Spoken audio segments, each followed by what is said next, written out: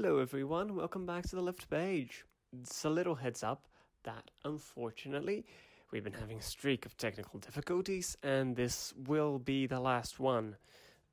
The troubles are less than the previous one, for example, but there are a few and just want to give a little heads up. I've balanced the audio best I could and I think it's pretty great. It's also a fantastic episode and it was a great discussion. So just wanted to give a little heads up that by next episode, this should not be a problem anymore. The solution to what happened is quite simple, or ended up being, if we didn't find out before. Still, hope you enjoy the episode. It's a fun one, it's a longer one, so hope you enjoy and have fun.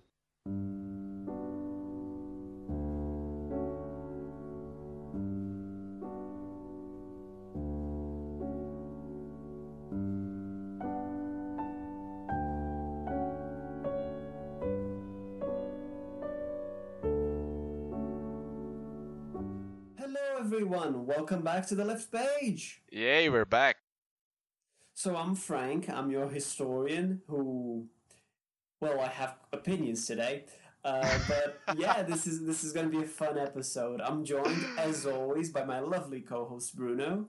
Yeah, I'm here. Fine man of letters. Just kidding, I'm not that fine. But oh, you are. Don't sell yourself short. You're great. Yeah. I'm already laughing at this one because we had like 40 minutes of pre-talk before of recording, because this book was a nice one, but it was a nice one in a way that like it was basically like I gave this example earlier and I don't want to lose it. It was like a painting. You look at it and then you take your own conclusions. Like it doesn't get too deep inside the own book. It serves you ways of thinking about some pretty gnarly stuff. So yeah, just a disclaimer. Yeah, so today we're going to be talking about science fiction, which is my current area of study. If a couple of years earlier and about one or two generations before my time, we're going to be talking about Isaac Asimov's 1955 novel called The End of Eternity. So, time travel and interesting stuff. Yeah. I didn't really like the book, and we'll get on it for sure. But I'll just as a primer, like there's some really really good stuff, and there's some stuff which are like, yeah, okay, this isn't good. Overall, like, we're gonna have a great discussion because, you know, even a bad book can bring great discussions. It's like the way we always say, it's like, read. You don't have to read everything, but if you want to, go ahead. Like, we'll encourage you to read and go after these stuff. Even if, I don't know, like, you may not want to, and that's fine. But if you do, go ahead. So... Yeah. And just a small remark. I think it's even a little bit humbling to find a book that is from a gigantical author as Asimov and don't really liking it and having really an opinion, because I mean nowadays in my area, at least in literature, there are certain authors that are basically undisputable. Like, oh, I didn't like that, and people go like, oh yeah, because you didn't read it that well, and things like that. And I think that is total bullshit, because if you didn't like the book, you simply didn't like it. It's pretty simple, and you can have your opinions and your interpretations after reading the book. So I mean, it's nice. It's nice even for the podcast, talking about a thing that we didn't really like. Oh my god, this is so good, and you should all read it. And I mean, it's kind of breaks this logic of like, oh yes, like the social media logic of, oh, this is the best and it's great and we loved it, and like, no, there are things that are not that good, but that's not bad in itself. It will it produce to me nice reflections, and it will produce a nice conversation. Yeah, like at the end of the day, like if you want to go after it later or now even, go for it. But Yeah. if you don't, we read it so you don't have to. Which is a nice way of thinking about it too. Yeah. So yeah, I'm gonna go over the plot for a little bit just to sort of like, so this is what we're talking about, and then we're Yeah. most likely gonna go after a couple of subjects and themes that exist in the novel because there's a lot. We're definitely not going to be able to cover all of it. I have like 3 pages of extensive notes I took of it. A lot of my reactions, but it's just fair warning. So I'm going to go through it narratively because the book also doesn't have a completely linear narrative. We have like a couple of two stories, and eventually they join together. Basically, we follow this man, Andrew Harlan, who is a technician. He lives in this sort of now it's gonna get tricky. He lives in this sort of out of time reality and society, which is that of the Eternals. The Eternals, they are human beings and they live and die. They are not immortal, but they exist outside of the normal like timeline or of the flow of time. So they are not they're outside history and basically normal existence. What they basically do is they gave upon themselves this responsibility, the creation of eternities for this idea, to basically oversee humanity. And like, so, oh, there's too much, there's sort of an addiction problem, or there's a really big war. So in order to avoid this, we can just like move a crate from one shelf to the other 100 or 500 years prior, and that will avoid that war because of this. That's basically what they do. And the technician, which is Harlan's position, is to go into these various centuries. Time is categorized in centuries, and perform these reality changes, as they're called. A change with a capital C. Yeah. And we follow Harlan's story, or Andrew. I'll mostly likely use Harlan because it's his last name and it's more identifiable. We follow his story as he sort of like, he becomes this special technician because he serves under what are like the folks who work with the computers and do the calculations, which are called computers. Senior computers. Which is like he's like one of the most noble and remarkable computers in all history of eternity. Exactly. And as he serves under him, we learn that Harlan is very experienced and very interested in like primitive history. And they define, we're going to get into the discussion of history later because, well, it's my field, I want to talk about it. But they define primitive history as before eternity, so before the 27th century.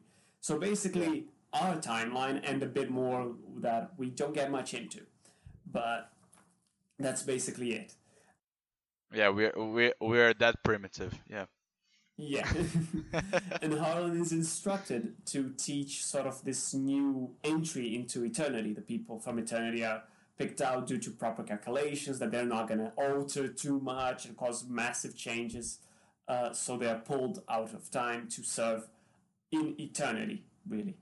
And he's to instruct this particular man about primitive history and whatnot for a special assignment. However, Harlan, in one of the reality changes, is forced to come into contact with a woman named Noyce Lambert. It's written weird, but so it has an umlaut in the Y. So N-O umlaut Y-S. So we're going to call it her Noyce. Just because who knows? Sorry. Anyway, we don't have her here to consult how to pronounce her name. Sadly, it's beyond our reach for now. and she's there. She's sort of pulled out of time to help with a particular assignment that a change that Harlan's going to perform, and we learn that the Society of the Eternals has little to no women because apparently they are important because they're wives and mothers, so they cannot exist. They're too important to reality and time, so they can't be in Yeah, eternity. basically every I think it's something like every woman that is removed from reality causes 10 times more damage than a common like low class man that doesn't have like any bonds in reality. Like that's basically the type of of person that they try to get is a person that doesn't have really strong bonds with its families and doesn't have a girlfriend or a wife. It's just like a man that just basically can be uh, in that way. That doesn't really sound good, but he can be removed from society without being noticed, basically. Yeah, without being noticed, and in a way that like does not cause any ripples to the timeline. Exactly. So it's like, oh, you're not important to the future of humanity, so let's pull you out and make you important, I guess. That must feel really good for your ego. I wonder. And like you can be shunned even in the Eternal Society, but that's a whole other story we might get to. Yeah. Oh well. So this he has never had contact with women, and he has a very derogative view of them as temptation and whatnot. The way I was mentioning, it's like Harlan's basically an incel. Yeah. I'm pushing it a bit. We'll get to it, but you know, Yeah. he's a bit of a dick. But Yeah. okay, so he's uncomfortable, but she is so sexy and attractive. So he can't help but stare and whatnot. So he has Yeah. to, and he needs to interact with her when he goes into this. I don't remember the century. Is the 482nd, right? Yeah. Yeah. Yeah. Because they categorize everything in centuries, and that becomes relevant later. Yeah. And in the 482nd century, he's going to perform that change, and he needs to mingle with noise in that past. So Yeah. he spends about a week there in the past, or in time, as they say, because it's not Yeah. past. And they have relations, and he like is reluctant to interact with her and whatnot, but she sort of comes onto him, and there are Yeah. reasons for that which are more or less valid. There's some that are more. I'm getting ahead of myself. It's because we're trying to tell the story and the world in one go, which is a difficult Yeah. thing to do. It's sort of the only way that we're going to talk about it thematically. it's I was going to say something, but yeah, we'll talk it about later. Sorry. Oh no, you have no need to apologize, my friend. It was exactly as you were going to say like major spoilers, and I was going to make a joke that basically spoiled everything up. So just go on, yeah. We'll get to it in a moment. Yeah. It's a convoluted story, if narratively quite simple. The sort of she comes on to him and whatnot, despite him being like sort of cold and distant, and they sort of hook up have a sort of one night stand, but he has to leave because he needs to leave, and she needs to be left behind in order to alter, to be changed in the reality change that he has affected. Yeah. What then happens is that he's like, because she's so amazing, he sort of falls for her and decides to sort of rescue her from the reality change, because since she was in time when the reality change would take place, she would disappear. She would sort of meld or reforge into time in a different way. It's there's a calculation that they do in order to predict the best possible reality change. So like, okay, you don't have to destroy a ship with thousands of lives won't be lost, but like 20 will die in that sort of scenario. It's we'll get to it.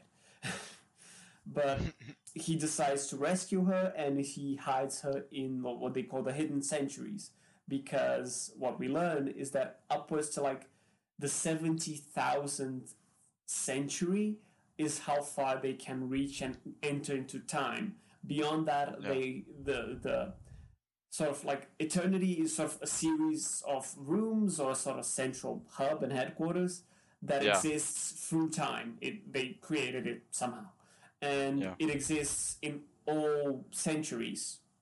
But so it exists sort of, it feeds from the energy of the sun, so it exists for like thousands and hundreds of thousands and millions of years. Yeah, and even after the sun explodes and causes a supernova sun, they get even better energy from the supernova sun. So it's like it's Oh really yeah, they really do get long. the, yeah, they get the energy from the future. You're right. Yeah, Because of course they yeah, do. yeah, And they, but upwards from the 70,000, they can't enter into time, so all of eternity beyond that is empty. So he hides her in like the 111,000th something something, yeah, where they call the hidden centuries, where because they can't enter into time there, so they don't know what like is going on with humanity. basically they can. It's like sort of occultist. Like they can, but the only time they tried, the person never came back, and they were like, yeah, so maybe we won't do that again because we are just killing people, and then they never send anyone again, basically. Pretty much, Yeah. pretty much. So he hides her there, and then he comes back, and he's sort of guilty, and he did a lot of it because he was jealous that the guy he was working for in the 482nd century was wanting to be with Noise. So Harlan's a bit of a muppet a great deal of the time. He's very clueless, and projects a bunch of stuff. So that happens a great deal there too. And he comes back and he sort of goes into time again to sort of get some of her stuff, and he does that a couple of times, and eventually he can't do that again. He does that like twice and almost runs into himself, which is amusing. If I don't know, I thought that was going to go somewhere eventually, but it never really did. It was just sort of like a fun thing to include, I guess. Yeah. But he can't breach through like the 100,000th century, so he can't reach the 111,000th. So he comes back and he's pissed and furious, and he wants like, oh, what's going on? Why isn't this taking place? And then he finds out like the people in charge of eternity, the All When Council, will have a special meeting with him, and then he goes and it's like, oh, what's this about and whatnot. But it's like, what we end up finding out is that Senior Computer Twistle, his boss, sort of tells him, despite the fact that Harlan figured most of it out, more or less, due to a couple of reasons, that the thing about him being into primitive history and teaching that particular man that we mentioned earlier about primitive history is so that person can go back in time and establish the theory to its eternity. Because the theory to eternity was established in the 23rd or 24th century, but eternity was only developed in the 27th. However, as Harlan like figures out, and he's told, the mathematical equations and theories necessary to sort of discover the idea to time travel and eternity that are discovered before the creation of eternity depend on these later equations. In other words, eternity exists because of a time paradox. So they need to sort of close the circle. However, Harlan is sort of like jealous. It's like, no, I want to be with her, and because I think you're lying to me that I won't have her, I'm just going to sabotage and kill and destroy eternity because of reasons. So he sort of sabotages the project and stops and sends the guy to a random time. Yeah. And then he's like, oh no, but like, oh, she is actually there. And then they go find her, and she's like, oh, she's there. So, oh, I'm going to go back with her to sort of fix it because that's the only way that I'm going to be sure that you're not going to do anything to her. And then we'll find him, we'll talk to him because they find a particular clue and whatnot. That's not that important. if interesting, regarding time travel. Yeah. So they go back, and when they're there, like Harlem has figured out because of a couple of things that Twistle was saying, and I'm going through this a bit quickly because we've been 20 minutes and we haven't gone past the main plot. Uh, but we still did describe a bit of the world, so at least we got a major context. Yeah. Which is a good thing, I guess. Yeah, because just a little remark, because I think, as I was saying earlier, this book is a lot about like it has such a neat organization inside of it, so that you can talk about its themes outside of the book. So if you don't get why those things happen in the book and why they happen and how they happen, it just gets sort of too shallow to talk about. So yeah, even though it's 21 minutes of talking about the plot in general, I think it's important as well. Yeah, like we need to lay this groundwork, otherwise, what we're going to talk about will make no sense to someone who hasn't read it. Exactly. And as always, we want to bring those who read, have read it, will or won't read it into the conversation. Yeah. With us as well. That's the whole point. So, Yeah. him and Noyce go back to the past, the primitive time, with a particular capsule. They're called cattles, because why not? And there, they, like Harlem figured most of it out because a couple of things Twistle was saying, and because Twistle knew nothing about the 100,000th century time area. Basically, here's the thing, and this is the major spoiler. If we haven't spoiled the entire narrative already. Noyce was actually from the 111th, however you pronounce 111,000 centuries. God forbid. She's from then, and it goes for like 111,300 and something. And she tells that her particular time discovered a different way to understand and look into time, which is more in line with like quantum theory. If you, as you were saying, you're telling me the classical difference between like one eternal timeline where everything that you do in the past and in the future affects the same timeline, versus that is the eternal way, versus the infinite worlds theory, which in quantics says that every time that you have a basically any relation with the quantic world, you create new universes from your interaction with the universe. Yeah, that's basically the two things that we have them both in this book, and they actually work together, which is like my personal opinion. The best thing about this book is how time works. It's not the only good thing, but it's the best. Yeah, because that's why I said it's so. That's why I said it's so neat the way it rounds itself and it auto completes itself inside the narrative, because it just uses time in such a nice, smooth way, I think. It really does. It really does. Yeah. And so Noyce tells him that, which is something he was sort of suspecting and all that. And she says, "Oh, like, okay, we discovered that, and we found out that there exists a sort of basic state to humanity. That it is to sort of conquer the stars and rule the galaxy sort of first. That's its basic state. What eternity has done is sort of steered humanity from that basic state. Because thanks to like a greater focus in time studies and what ends up being like eternity breeds sort of conformity and sort of moderate ideas. Again, we'll talk about this.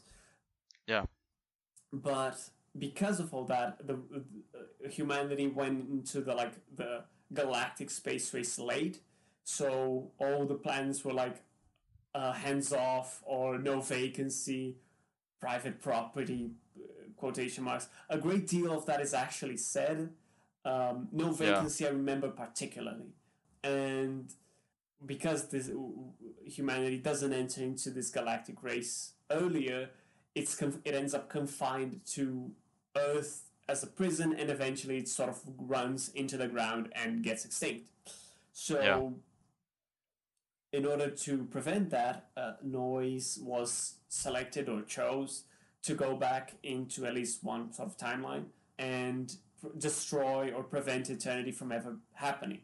And she Yeah. chose this timeline because it was a timeline where she would fall in love and be with Harlem. Yeah. Yes. Yes. Yes, Yes. the the Harlan, the ultra super nice guy. Yeah. Yeah. That's definitely not a romance that fell out of the sky. Definitely Yeah. not. Very well built up.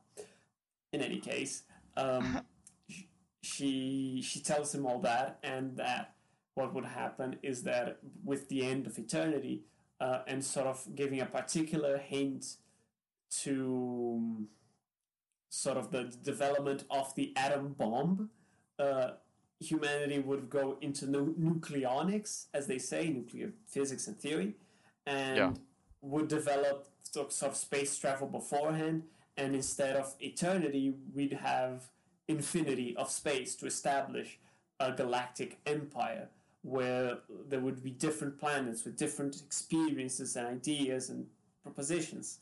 Yeah. And because then they would be the first. So there's a lot that I don't like with this particular ending, but we'll get to that. So this is the Yeah. plot. This is what happens Yeah. in the entire novel. And with a Yeah. great deal of world building, because we explained eternity pretty much. Yeah. So. So, so I think let's start with a very simple one, which is one of the things that I don't like about eternity. Not a sort of a reader, but a sort of like the way it's sort of built inside the book. Because there are things I don't like about eternity, which are one thing, it sort of like an extra textual historical interpretation. And there are things I don't like it because conceptually how they work. I'm going Yeah. to go with the latter first. Okay. Because so here's what is interesting, and I don't like from about eternity from the very beginning. Eternity basically destroys history. Like I'm a Yeah. historian. This thing is this small thing. I'm making inverted commas, but you can't see them. Is very important to me. And what the Eternals and Eternity does is by affecting these reality changes throughout hundreds and thousands, decades and centuries of mankind. What they do is they prevent humanity itself in time of developing the experiences and ideas and collective knowledge, and it goes as far as even like culture and ideas. They don't have this experience to sort of prevent the things that the actual Eternals are preventing. So as we were saying, like, oh, because there will be a particular war, we will avoid this in this particular way. Since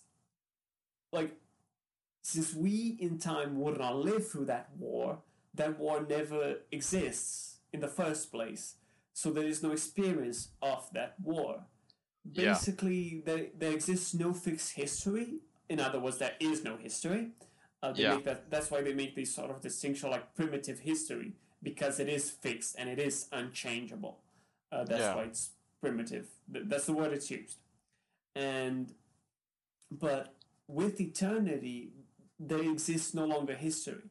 The only ones who experience history are the Eternals, because other than like keeping logs and accounts of what they do, what they change and don't change, they also collect certain objects of like books and culture and whatnot, and these exist outside of time, but they are the only ones that have it. And the curious thing is they're not going to use that. I just remembered the whole discussion of Zardos, because those who would utilize the culture that the Eternals, again Eternals, from Zardos, those that would benefit from that culture are completely outside of those objects of culture and art.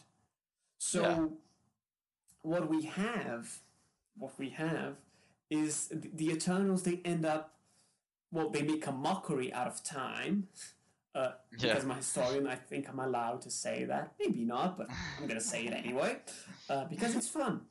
And they make a mockery out of history, and they create history for themselves. Yeah.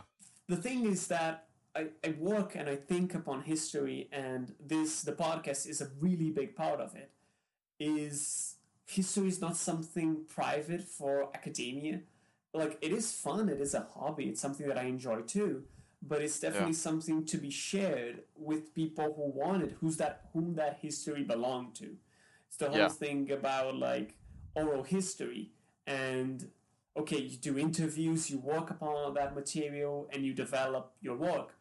Something that's really Yeah. important is presenting that work in a way that is agreeable to them, and if it's not, then rethinking that work and not presenting it in full academically before that, to the people with whom you did that work, because they are the Yeah. ones that are actually involved in that work.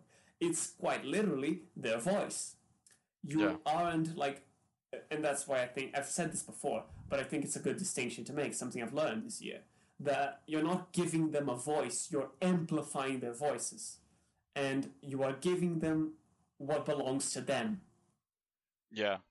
And I think that is essential. Yeah. I just want to make a little comparison. Like, Of this way course. of creating history that the Eternals use, it's basically like the paradox of the weakening of a immune system, like, Mm-hmm. which is like, I myself have a really deep passion in physical education and theory and things like that, and in the body and those kinds of natural aspects. And one of the things that doesn't really ring with me with the whole book is that, as you said, when you erase history, you are like, basically the immune system is a system where our our weaknesses become our ways to become stronger and to survive, basically. So when you have eternity working as a medicine, almost like a pill to solve all of the weaknesses that will be lived and will be felt in history, you are Mm-hmm. basically creating a humanity that has a sterile story that doesn't face any kinds of challenges, in a way that it just keeps going into a sort of, how can I say, in sort of a progress that is dictated by the ones that work in eternity. So it's almost Mm-hmm. like an aristocracy of what the world should be, Yeah, and that yeah, and that just creates, basically, just creates plastical history. It's not organical history, basically. yeah. It's like, and it's one of the. It's interesting. It's one of like the arguments against utopia, or like Yeah. even literary utopia. That like Yeah. it removes challenge, and it removes this idea that like, oh, without hardship, without, and on the capitalist angle, without competition, without like the Yeah. Yeah. struggle of the free market, then Yeah. then humanity is fated to sort of disappear or wither away. And that's why like, and it's something that I have been reading more extensively on, is Yeah. that utopia has, and literary utopia has always, like good literary utopia has always been critical, from Thomas Morris to Le Guin, for example. Yeah. And it can be like sort of sharp edged and insightful and interesting in a way that like, okay, so this exists, and it can be seen from certain lights in utopia, but it's not, it's ambiguous, it's not perfect, because humanity isn't, so it'll never be, but there are different and new Exactly. challenges to overcome and think about. So Exactly. like, what I'm saying is, using this particular point, utopia is possible, not as not as perfection, but as a definite Not goal as and a process. utopian. Exactly, like it's utopia, much like revolution. It's a process. It's not a Yeah. fixed thing. Utopia Exactly. if I may be so bold, an eternal process, one which we're Yeah. far from even starting. But Yeah. it is one that I think and feel that must be pursued because Yeah. pretty good. But Yeah. yeah, I completely agree. What the Eternals end up doing is they create that. They remove like any sort of lived experience because Exactly. to use it on like sort of alignment terms, humanity is under complete tutelage. So they're being tutored and guided into particular ways without their knowing, even, which is worse. Yeah. But Yeah. it would just be as bad if it knew. But since even they don't know, they're not allowed to face these particular challenges and hardships on their own. So they're just being self controlled and manipulated. Yeah. So yeah, I overall Yeah, I was just going to say that it like it begs the question like because the book that's one of my critics of the book as well, like it seems that Eternals have a basic like statistical way to look at which things are good to change. Basically, like, oh, in this moment there's a war, and there's the option of, I don't know, just inventing numbers here, but there's a chance of a war with 1 million deaths, and there's a way with 200,000 deaths. So they always choose the one with less deaths, which would be logical. But in the same way, it begs the question, like, sort of going into almost conspiracy and thinking about our own reality and the all these theories about the probability of we in real life that we are inside a simulation. It begs the question, like, what I'm trying to say is like, maybe inside a simulation, wars and conflict and things that look horrible could be the less worse option of someone that's like deciding what's going to happen. Like, no, I see what you mean. I'm just being playful here, thinking about history. Like, I don't know, Hiroshima and Nagasaki is a less worse version of a nuclear cataclysm of eternal nuclear bombing and a nuclear winter and something like that, you know? Yeah, like it's sort of it's the utilitarian position that's like, oh, what is the most benefit to the happiness of all? Like, and that can easily sort of spiral out of control. I Exactly, have because it's the opinion of the person who's deciding the change, who's with the knife in his hands, basically. yeah, like utilitarian. Like if you try to apply utilitarianism, it theoretically, if only, it goes awry really fast because how do you define? Because utilitarianism sort of bases itself on like the greatest happiness for the greatest number of people. But what does that Yeah, happiness entail? Like to get an obvious example, oh, like the torture and punishment of one person can be the cause of joy for like 100. But yeah, is that like is should you do that like according to the yeah, utilitarian calculus? Yes, but it's a yes, mess. Like the utilitarianism when it devolves further, it sort of collapses. To my yeah, perspective, very much. But I think it really does. yeah, I have no qualms about criticizing it. Uh, yeah. I'm I just agree saying with it you. like I again Yeah, my philosophical knowledge of it is limited, but that's I yeah, know enough about it to this. In any case, even like this that and you the problem is like another great thing about it is that you take away like because in the counter to all the Eternals narrative and ideas, like people don't matter. This individual stories and like what actual people do, like their history is irrelevant. Like, who cares? So they also don't factor culture into the equations. yeah, So it's again pretty blunt. And there's something Noise says this, and this is brilliant.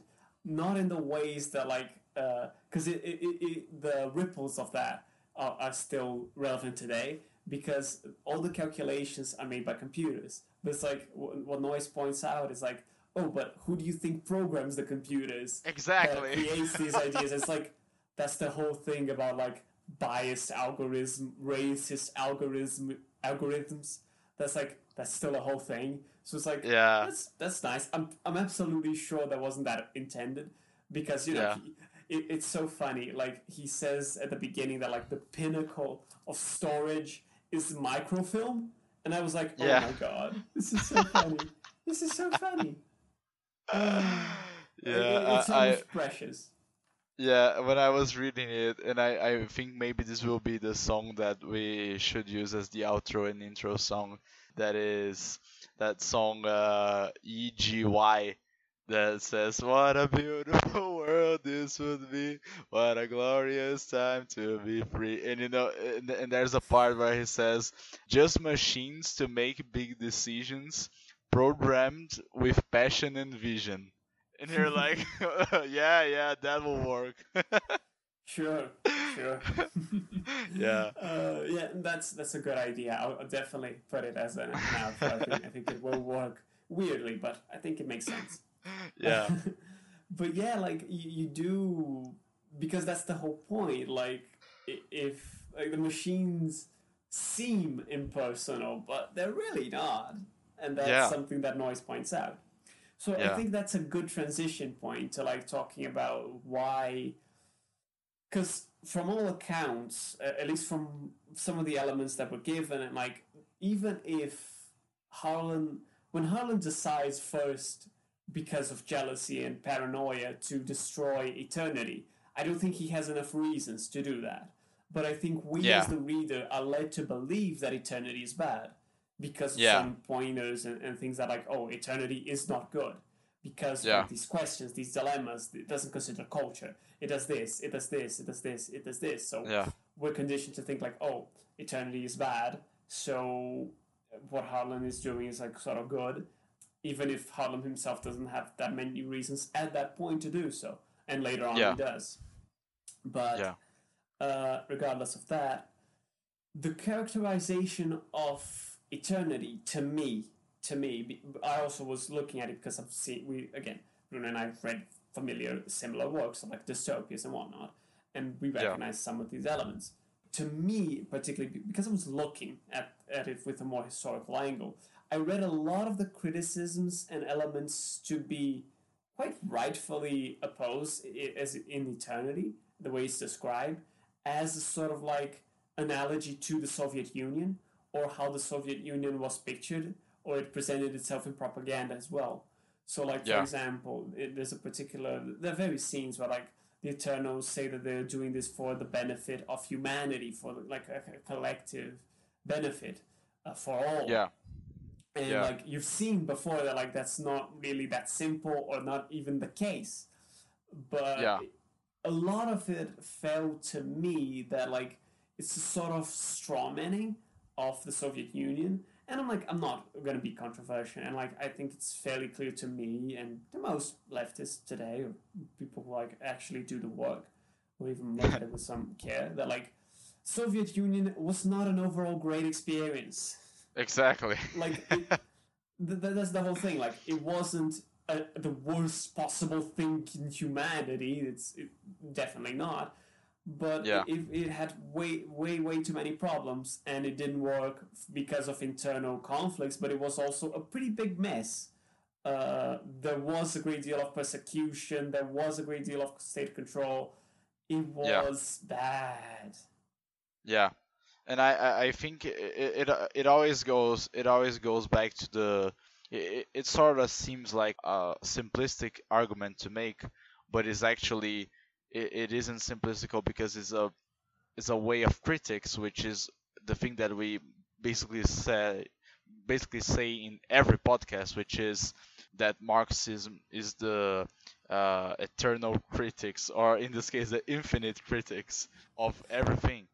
uh, Yeah. and and that's the whole point. Like you can you can't be doing the job of an of an Eternal and just going like, no, I think this is good, and yeah, because it's from our team, and yeah, we should keep it like that, and that's it. Like as you perfectly said, like anyone that considers himself as more of a leftist and do his job know uh, the important critics that we need to do about Soviet Union to think of new, better experiences. Exactly, Yeah, exactly. That's the whole point. Like,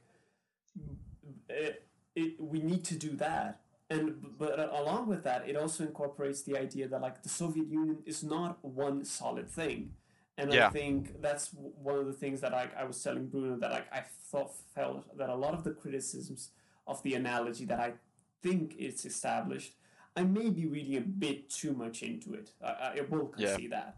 But even yeah, if yeah, I am, like I think some of these points are valid, that the criticism yeah, feels a great deal destructive rather than constructive, because it seems to me that it's sort of like, oh, look at how foolish they are, thinking like they want to, or they're capable of even working upon like, oh, the good of humanity. How silly, in a way that seems to devalue socialism and communism as a whole, and not in a way that like, okay, this doesn't work and this has many problems. How can we do better, or what can be salvaged and what can't, and what mustn't yeah, be? So I think that's why that's what bothered me a great deal, and that's something that I was quite excited to say in the podcast. That like, because like I'm so done with strawmanning the Soviet Union. I'm so yeah, done. Like, because yeah, we've read it all before. Like, what is 1984 or like Animal Farm? If not, like, yeah, there are, and those have better criticism, especially Animal Farm. But like yeah, yeah, 1984, at times is like such a straw man. At times, like, yeah, okay, I get it, but it's like, so what? And that was something I was actually talking a bit about with Ash from the Horror Vanguard. That dystopias, a great deal of the time, not always, and I think Philip K. Dick, at least what we talked about in and Do Androids Dream of Electric Sheep, doesn't do as much of that. But dystopias, a great deal of the time, don't always show much of the future or project to the future, but reflect certain anxieties and questions of their own time, sometimes in a yeah, very time located way. Like, yeah, yeah, Brave New World points out to sort of like the drug thing in a way that's more distant, but yeah, in Fahrenheit 451 doesn't really do that. yeah, Fahrenheit 451 is like, it's some very vague concerns that like it doesn't yeah, execute as well, I don't think. yeah, And in a way, like this, I felt that this work, at the end of eternity, the eternity itself shows a lot more about like certain concerns with the Soviet Union or a particular view of it than it portrays any other real like sort of time manipulating dystopia, yeah, if I may be so bold. So yeah, like that's just my 2 cents, the way I interpreted it, and yeah, like it's definitely an interesting society, that of eternity, and its functioning is quite curious. yeah. Oh, just a comment, and then I'll let you speak for a bit. I'm sorry, No, no, I've been talking no, a go lot. on. Yeah, yeah, yeah, But the thing that we mentioned, that like there are barely any women in eternity.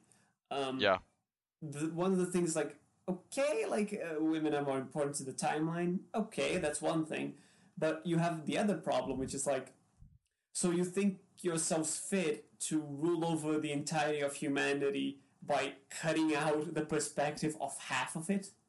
exactly. So you know that's the sort of thing that isn't that clear, but it's when you do these sort of arrangements and positions, like that's what you're backing off. That's like when you don't have, and this is a personal grudge of mine, when you don't have women priests, for example, and I'm Catholic, so we don't, Yeah, unfortunately. Maybe someday, I hope. You're basically ruling out half a size of experiences, and these are very yeah, different and particular experiences. And like, yeah, we as people need to listen to these other experiences. It's like, we speak and we listen. That's the whole thing. Yeah. And yeah. Yeah, I think everything you're saying goes exactly in the direction of the thing that I was talking about earlier about plastical history.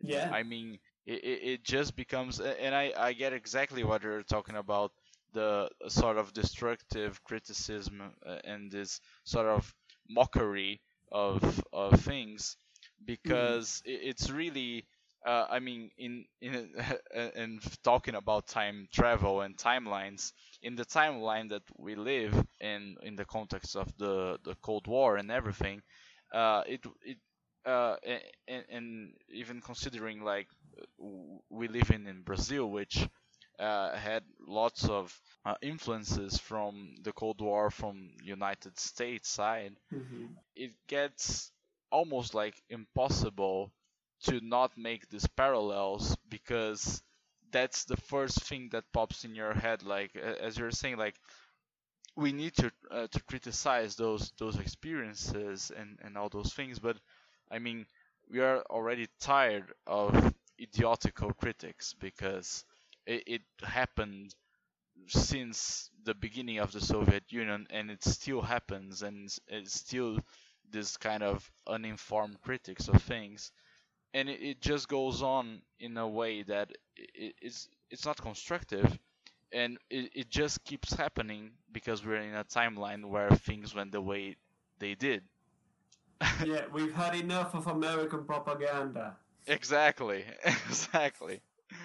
Like I mean, as we were talking about in the other day in a personal friend group of myself and Frank, we are talking like, oh no, because America, the United States, think that they have all this power, and then they need to go into other countries and help, but I mean, nobody called for help basically, and Yeah. and when they help, it's just like, yeah, we're helping and you better, it's almost like, as you're talking about, the opposite experience of basic Catholic basic beliefs of, like, it's the opposite of what Jesus would do basically. It's like they help to become like this sort of paternalistical figure of, hey, we helped, so you it's almost like you owe us, but without saying like, yeah, we saved we saved your butt, and that's because we are the greatest country in the world and we are working to make the world a better place. But the better place that they are making is just an interpretation of their own beliefs. It's again, it's the plastical history. You have a way to change history and to make decisions that are based on your beliefs and not in the beliefs of the whole world, and you act upon it. And like it's very much like, oh, we're here to help. Never mind, we're taking that oil. We'll take that Yeah. as payment. So Yeah, exactly. Oh, and don't pay attention. We're just building a couple of bases here. It's just to make sure everything's fine. Yeah, just Like we need to guarantee democracy here for life, yeah. so we will be here for life as well. That's generally something I think about because I think we're particularly sensitive to American imperialism. Yeah. Because like Brazil didn't have like an American coup in the 20th century, but the military coup that we had, well, there was a particular plan for U.S. forces to assist in that it was successful. So it almost happened. Good enough for us. It also helped U.S. interests, and they definitely helped a lot. So we at least we are more in touch with this and more from a left position. Like we hold a much clearer grudge against it and see it like it's a shit lens, sadly to have it, but it's one that like we can see it and like we see that like much more obvious in a way that like Exactly. we don't need to unbuild that in ourselves. because we've exactly. never had it in the first place. Yeah, and now we have Bolsonaro, which basically is uh, uh, it's the exact opposite of what we're talking about. He's like doing everything possible to please the United States and Trump specifically, and we basically destroyed all of our diplomatic relationships with the Middle East, with China, Russia, with France, Germany, Argentina, Chile. I mean, the list goes on, and Mm. I mean, I don't even have anything else to say about the topic because it's just so moronic the way that our president goes on with stuff that it doesn't get to the point of, oh, he did that because of this and actually he has a plan behind it. It's just like, no, he's just dumb and he likes the United States, so that's what he does. He basically, we are basically saying what Trump says, but we are not the greatest superpower in terms of money and bellic power in the world. We are just we are just Brazil with a moron on office. So yeah. Absolutely. Like to enjoy this brief interlude that we're talking about Brazilian politics, just so Yeah. everyone has an idea. Oh god, like more people have died in Brazil thanks to the coronavirus than like people have died from like I'm not sure if both blasts, but at least one of the blasts from Hiroshima and Nagasaki. Like that, like yeah, like which Yeah. tells in our case like over 94,000 people, Yeah, which is and more, yeah, and even worse, like, I mean, not worse, but another number that is really haunting basically is the number of infected people, yeah, because even though it's we not still dropping. lose to the United States in deaths and infected people, we basically, the amount of infected people in Brazil is something like 10% or something bizarre of all infected people in the world.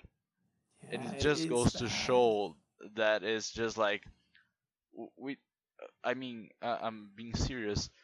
Basically, nothing happened here. It just like when things were bad, like in the whole world and people were going crazy and Italy was getting wrecked and everything was going to shit, we were like, oh yeah, but is it so bad? Like, not we, because I was already like trying to stay at home. Like, we made some gigantical grocery shopping and we were trying to stay at home as much as possible, and people were like, no, I think it will not come to Brazil, like it's not going to happen. And then 1 week later it was like already everything was fucked up, and the the politicians and the president weren't able to even start think about the problem when it was already happening here, basically.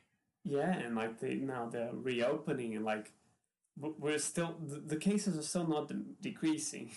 Like, shall Yeah. we tell them that about like health minister, or should I say lack thereof?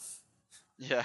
I Exactly. think we're almost like how 2 3 much? months without Yeah, a it's like health minister. Yeah. almost 80 days without a health minister during the Yeah. pandemic. Like Yeah. that's just so that's absurd. Like Yeah. there's no words. Like Yeah. it is an absolute mess. Like we talk about it and we half joke because like we laugh so we don't cry. Quite Exactly. honestly. So Exactly. yeah, that's an interlude talking about Brazilian politics because, good God, we kind of need to talk about it at times. Yeah. Uh, it is a mess. It is a mess. Thus, we turn to literature, and we turn to other ways of thinking. I turn to utopia in my own research. So if that doesn't tell you something, I'm not sure what will. Yeah. So we've been at this for a little while, but I still think we can go for at least a couple of things. There was one thing that Bruno and I were talking about before, and I think that there's a lot to deal with that from both when we look at it like, okay, this is something that some of it is quite interestingly handling it at its from its time, others not so much, and a great deal of it is products of its time and how we look upon it now, which is like how we deal and interpret and see like the sexism in a great deal of this book. Yeah, Like, I think first of all, there's a great like Harlan is portrayed as a sexist character. yeah, That I think is quite clear. The book status is more variable. I think the book overall, like Bruno was telling me, is that, and ultimately I agree. It's not much more or not much less than it would have been like a sci-fi novel from '55, and I think exactly. that's fair. I think that's fair. Yeah, Which means yeah, it is quite sexist when we look at it from now. Like it is yeah, more understandable when we look at it as like, okay, this is sort of fitting with its time. Not more justifiable, but it understandable. Like I'm a historian, it's yeah, important to do this sort of work in this particular look. That's like, yeah, this makes more sense than, and it's not particular one thing or another. yeah, Harlan, however, is like he's very much, and that's sort of like what kept me sort of thinking about the problem, because Harlem is very clearly caught as being sexist in ways that would have been strong for its time, and others that would be more subtle for its time. That like, okay, I get it now. So, for example, what I think the Society of the 482nd Century is matrilineal. No, not matrilineal. I'm thinking about something else. Matriarchal. Yeah, that's the word. And yeah, this sort of greater sexual freedom and whatnot. And he's like, oh, this is dreadful. What a horrible society of depravity. And oh yeah, here you go. I wrote it down. It's without yeah, ethics or principles, hedonistic, materialistic, more than a little matriarchal. So I'm like, potentially, all those things are good. Potentially, yeah, all those things are good. Um, yeah, I think yeah, some of that is sort of a portrayal of like, oh, look at him, he's clearly sexist. Others is like, yeah, oh, it's a sort of sexism that sort of goes into like the matri. Sorry, been talking a lot. I'm yeah, sorry. Uh, like the matriarchal thing is definitely something that's more subtle, I think, yeah. than like, oh, hedonistic and without ethics or principles. Exactly. I just want to make a little remark that most of times, like even taking it as a person that writes as well, thinking about it as being a science fiction from 55, there's a lot of moments where authors basically use opposites to Hmm. evoke the notion of complete and like complete change basically. So by saying that, oh my god, like it's matriarchal and doesn't have the same ethical ways of looking at stuff, and the way that people dress and act is all different, is at the same time that is analyzing now, it is sexist. In the same way, it's just like a literary way of like saying, oh my god, things change, like Mm-hmm. we flipped the table basically, and society is completely different in this world, and things are not as you would think. Like it looks, and it's, I'm not trying to say that I'm that I would find a better solution than Asimov at that time, but it's basically like almost like a, not lazy, but it's a simple solution to, Mm-hmm. ah we live in a today we live in a world that is like this, and in, I don't know, 100 years it will be the exact opposite. And that is, it's really captivating to science fiction, because it's like, oh, the future is so bright and different and the opposite of what we live now. So yeah, maybe it has this aspect to it. Perhaps, like I think some of what you were talking about made me think of it. It's like it's not that you can't or shouldn't even represent a society or characters which are clearly and openly sexist, at least to the reader, or if not to the society itself. But I think, and that's why I sort of doubt whether how much the book is or isn't, is how you handle that. And in the book, that's never really like I wrote it down like that. That Harlan's never like knocked down a peg because of his sexism. He is for other Mm-hmm. reasons, for being like more, for being jealous, for being half naive, half paranoid, but Yeah. never because of that. That is handled more subtly, or Yeah. in ways that at least I didn't pick up as much. So it's like the impression I get is that like yeah, it is portraying this as sexist, and it is a society that seems clearly sexist in a negative way by the book, Yeah.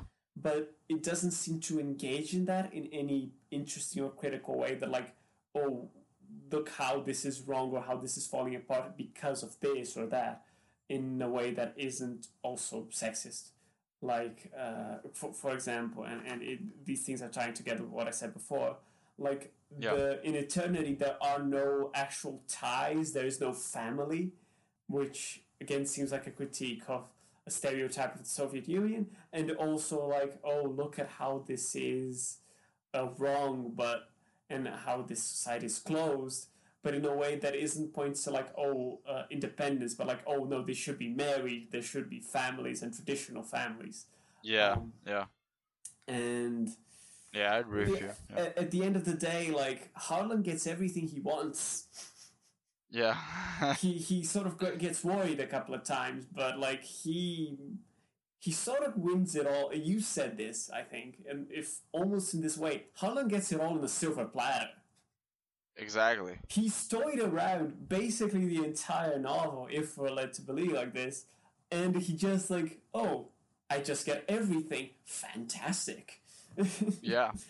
Yeah. As we were talking earlier about him being an incel, and it's basically like he doesn't have any social manners or skills or anything to deal with a woman, and then like he's like this incel way of trying to, no, I can talk with you, I mean it's just wrong, and I have repose, and I'm here for work, and you're just fucking with my work and everything. And then when like she finally touches him because it's all part of a plan, he's like, oh, actually this is nice, like. Yeah, that's kind of exactly how it goes, Yeah. and it just occurred to me that we should probably say something about it, because I wrote it down, and I think it would be a bit too remiss of us not to mention it. There are Yeah. women in eternity, a few, but they're like liaisons, as in like the way I put it, and the text doesn't say that, but that's how it sort of portrays. They're basically like chosen sex slaves, Yeah. to be very bold, but not that far off. Because Yeah. they're Yeah. basically like, oh, they're not that important, they can be selected, but they're basically that fulfill physical needs, and that has nothing to do with their own desires or wants. It's basically like, oh, I want you, you're gonna be with me. It even says Yeah. that, like, oh, you're lucky that, like, she wants to be with you, and not that, like, you're lucky that she wants to be with you too. So it's like, oh, so there could be a Yeah. chance that you could literally just choose someone. Like, again, I think this is negatively being portrayed by the actual work itself. That's like, look at how the society is broken. Which Yeah. fair. Yeah. Yeah. Just something I wanted to mention because, yep, that's a thing. Yeah. And that's something that's also part of Harlan's worldview. And he sees even that as negative, as sort of depraved. Yeah. Yeah. And as we get to the end, he's like, he's totally fixated on this woman. He's more obsessed than Yeah. anything, because he doesn't know Exactly. her. There's no real exchange or like moments that they learn about each other, other than like, and there's something which I felt was almost uncomfortable, Yeah. because he says like, she was a child, an infant, and he was a demigod of eternity who must teach her and lead her carefully to the truth. Yeah. Yeah, and that's exactly what we, and I think it's perfect to talk about the ending of the book and the ending of the Yeah, podcast. I think that's uh, where we're heading. Quite yeah, nicely segued. yeah. The whole point of it going like literally like the last lines are about like, oh, and then he decides to leave eternity behind because he will have kids and their kids will have kids and he will be eternally happy with noise and that's it. And it sort of bothered so much to read something like that in the end of the book. And we were Yeah. talking about like, as Frank said now, and it makes even more sense now thinking about it. It's like marriage in the 50s and historically in lots of situations was a bit like that. It was like, oh, I know a person, even taking the context, yeah, arranged marriage, like, oh yeah, it's my daughter, and I think that the son from that family is good, and then the people talk for like 6 months, and yeah, off to marriage. You'll know it. You'll be able to know yourselves and discover yourselves during marriage. It's like, Yeah. holy shit, this is completely preposterous, Yeah. and and that's why I think the ending is it is solid just for that specific time, just for 55, because talking about like a person that doesn't have, as you were saying, they don't have depth. They have no connection. Exactly, they don't know anything about each other. They have no connection, and even so, they are like on a basically like a aesthetical crush on each other, and they're like, yeah, let's decide to end eternity and we will live together forever. And that's basically the thing of the time, like, oh, I just met a nice person, I should marry this person even though that I don't know this person well. Yeah, and that's why we have in the 20th and 21st century the most divorces in basically all of history. Yeah, like it's always interesting, like because I'm a Catholic. I like the idea of marriage, but it's like Yeah, there's not it's not that absurd that there are that many divorces, because like many of these marriages aren't that wanted or even good ideas. So exactly, yeah. And like exactly. reading this ending now, it's so fucking jarring. You're like, wait, what? So this is how we end, on a shit Ex- romance? yeah. The romance saves humanity. It's like, oh come Oh, on. come on. Yeah. Yeah. So yeah, That's that's exactly like, just to wrap up everything. That's exactly my argument of this book, that it's almost like a painting. Like it is well rounded, and it has some things that are clearly problems, and things that are like kind of stupid, like this romance. But at the same time, the as I think I simplified in a good way earlier when we were talking before the podcast, that is like, this book, as I was reading it, it it brought my attention, it brought my analysis to a point outside of the book. mhm. I wasn't thinking inside the logic of the book, like, oh, why Harlan should do this or shouldn't do this, and why things are like that. The book was like almost like an induction of themes and aspects of humanity and of time and of ideologies that made me think about my life and ideologies of the world and things. It's basically like thought-provoking story that is, it's almost like mythology basically. It doesn't need to make that whole lot of sense, and it doesn't need to be really solid in like narrative ways of, oh, why things happen like that, but it almost basically teaches you something. It makes you think about a certain aspect of something. Yeah, that makes sense. That makes a lot of sense. Yeah. I I guess like sort of where I want to lead to a sort of conclusion and wrap up, because this is like something I wanted to approach, because I think this, out of most of the elements, this one passes like subconsciously via Asimov's like writing.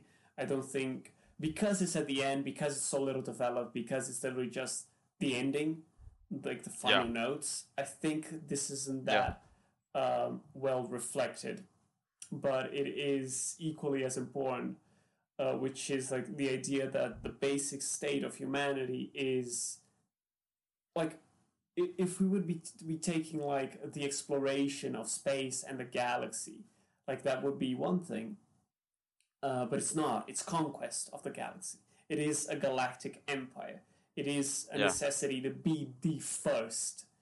And to that, and I found a couple of things I read about it that sort of positively, which I don't think it is, saw it as a sort of a manifest destiny, as like the true manifest destiny towards space. I'm like, no, that's horrible. That's exactly what's going on here. I agree, but that's not a great thing at all. Like this is really bad, and that's and it's sort of true. Like, to think exploring space now under these current conditions, like the whole Elon Musk thing and whatever, is sort of the exact same thing. It's the reproduction of the current logics here elsewhere, which like changes nothing. So this is in the formation of a galactic empire. There's something really I find kind of hilarious about, like, other than the point that like, oh, other alien species, like, they basically vetted off and prohibited humanity from going to other planets. Like, I find it kind of weak now, because we have other better experiences of alien life and sci-fi that are like not just one thing. Like, you have the Romulans, but you also have, I don't know, like the Vulcans, you have the Bajorans, you have the Klingons themselves, like post TOS, like Next Generation, are much more well developed. The interaction with other species throughout a galaxy, when you think about these sort of scenarios, is not just one thing. So again, this all is a very ending point. This is not really developed. It's like just the what closes the narrative. It's just what you need to sort of wrap up the end of eternity. Yeah. Like, as much as I like the counterpoint of like infinity and eternity, I think that is good. But I think the way this eternity is portrayed is very bad, because it really does portray like it is conquest, it is domination, it is space imperialism, quite literally, for galactic empire, and it very much like a necessity of being the first. And sort of under all that, you even have like Noise saying like, oh, in the exploration of all these various planets, you have different experiences and different ideas and systems, as if it was some sort of. And I read it as such. I think I'm pushing a bit, not much, which is like a sort of free market of ideas in different planets. So very much like a liberal thing of like, oh, look how it would be. Like, people would explore and go, and humanity would thrive in different ways, and it would be free for people to take and go. And like, sure, whatever you say. It's almost like the same argument against eternity. It's like as if in the world that we live in, that is already has lots of problems and wars, and she chooses to say like, oh, there will be thousands of worlds and they all will be beautiful and different. It's almost like fake marketing, basically. Yeah, like, people will be free to do different things with these different planets and space. It's like, sure, what does that freedom mean? Exactly. So it's like, in that, especially with this, I read like, oh, so if eternity is the Soviet Union, then here we have like the land of freedom, the land of opportunity. Yeah. The free world. Here we have the free world. That's exactly what I was thinking of. Yeah. That's why, like, recently I'm trying to think other concepts than like freedom, looking more towards like autonomy, because I think it's more interesting and doesn't carry that. Overall, like, sort of wrap up and go, because I think I always enjoy talking about Benjamin, and I think this is a very good point. Yeah. We this is a book that is really interesting. I don't like a lot of it, but it was a good read to talk about, to reflect on its elements, and as Bruno said, to like take a couple of things and sort of jump away from it and think about these greater ideas. What does it mean to Yeah. change reality and for time to be flexible like that? Oh, it means destroying history all the time. Uh, it Yeah. means killing experience. What Yeah. does it mean to portray society in this way? Oh, you show these and these things. What does this mean, or this? What can this make us think? And through all this, it is like I think one of the sort of maxims of the work we've been doing, which is like to go through these works and go through these reflections. Like, how can we think about them? How can we work through them in ways that, like, finally, I think we read something that wasn't as good, which again, like, is sort of the part we're going to be read good, we're going to be read bad. Like, the good and the bad can lead to both good critique, and we return to like what Bruno was saying, like the ruthless criticism of all that exists. It's Yeah. kind of ruthless to oneself. Being a historian, especially, you do become quite a dick. I acknowledge that. I try to be nice, but at least internally, you do get, oh my god. Yeah. Yeah. Sorry, but it's interesting. Like it's been fun, and to wrap up my point about freedom and the way we think like infinity as a way of thinking, like autonomy, to thinking of development, to think of both internal and external exploration, to think about how we connect, how we relate, like infinity. Like, because at the end of the day, and that's history a great deal, like Yeah. we exist in time and our time is limited. That's the point. And things will pass. They do. We're not eternal. But in our work, in our time, in our relationships, in what we intend and strive to build, in our struggle, we tend towards infinity. And that isn't concrete, but that is necessary. There's more than just sort of freedom, if such a freedom exists at all, but exists seek a necessity for that autonomy, for that development, for that creation, for that possibility. In two ways, like, and here's the point about Benjamin, and my thing about freedom right now and other stuff is that, like, especially now, even more than in the 40s, in the 20s, 30s, and 40s, we need to think and reflect about all this in concepts and ways that cannot be appropriated by fascism. So, to think about freedom, I think, is a way that it compromises that. And I think it's a hell of a difficult yet necessary imperative that Benjamin brings us.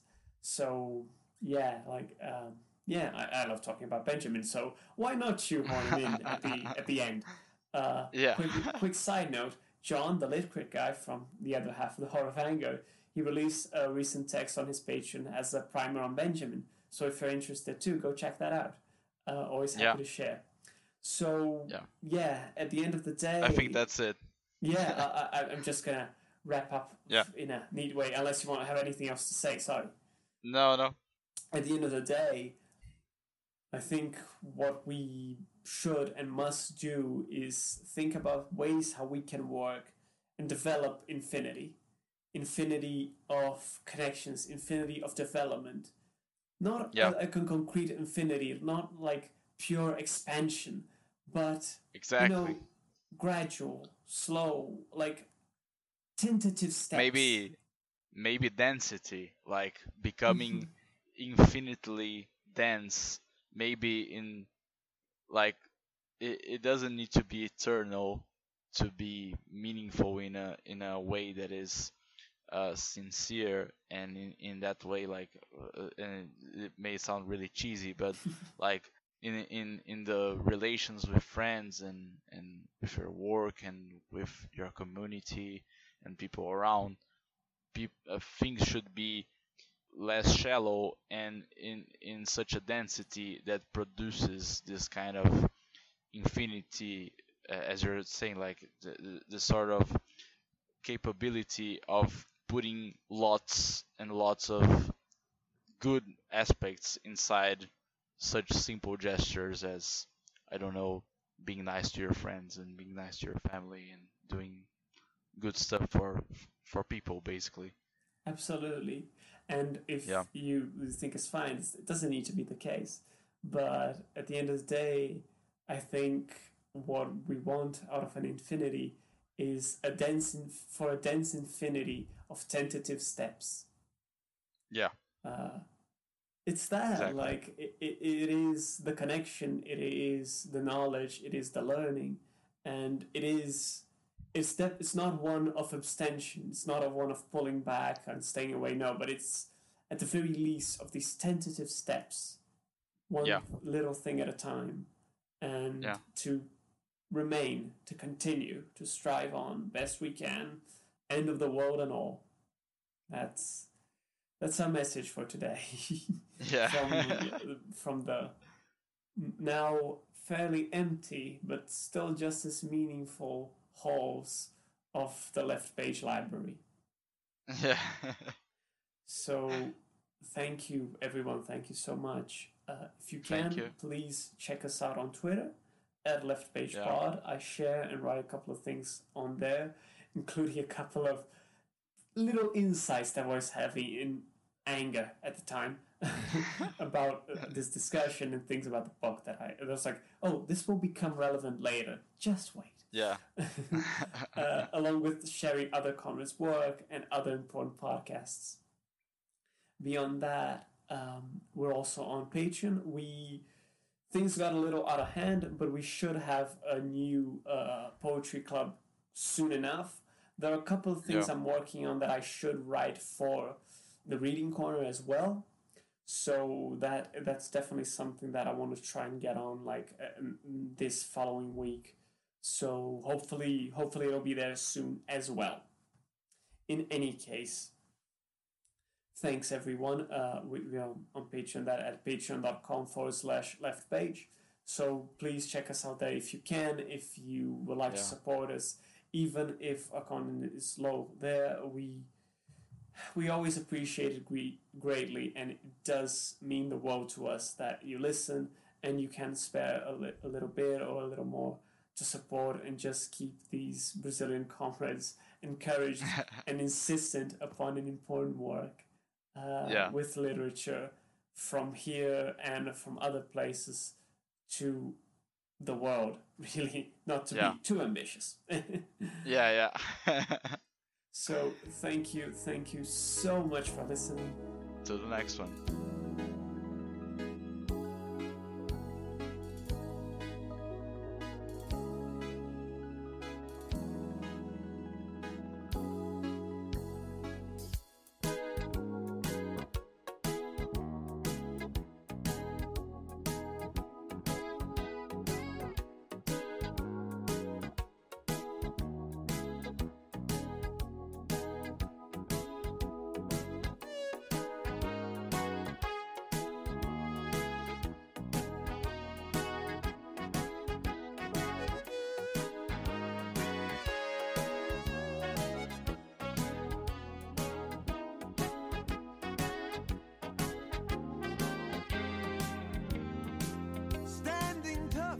The stars and stripes we can tell.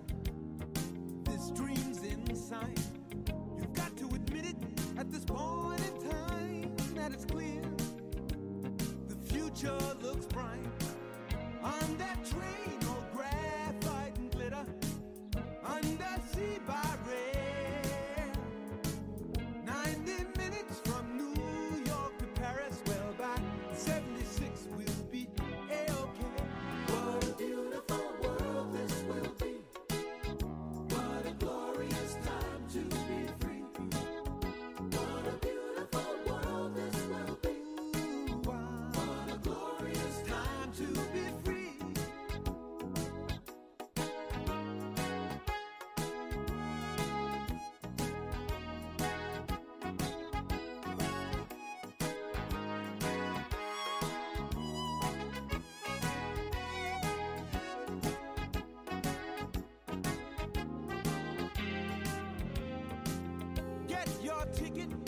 wheel in space while there's time. The fix is in. You'll be a witness to that game.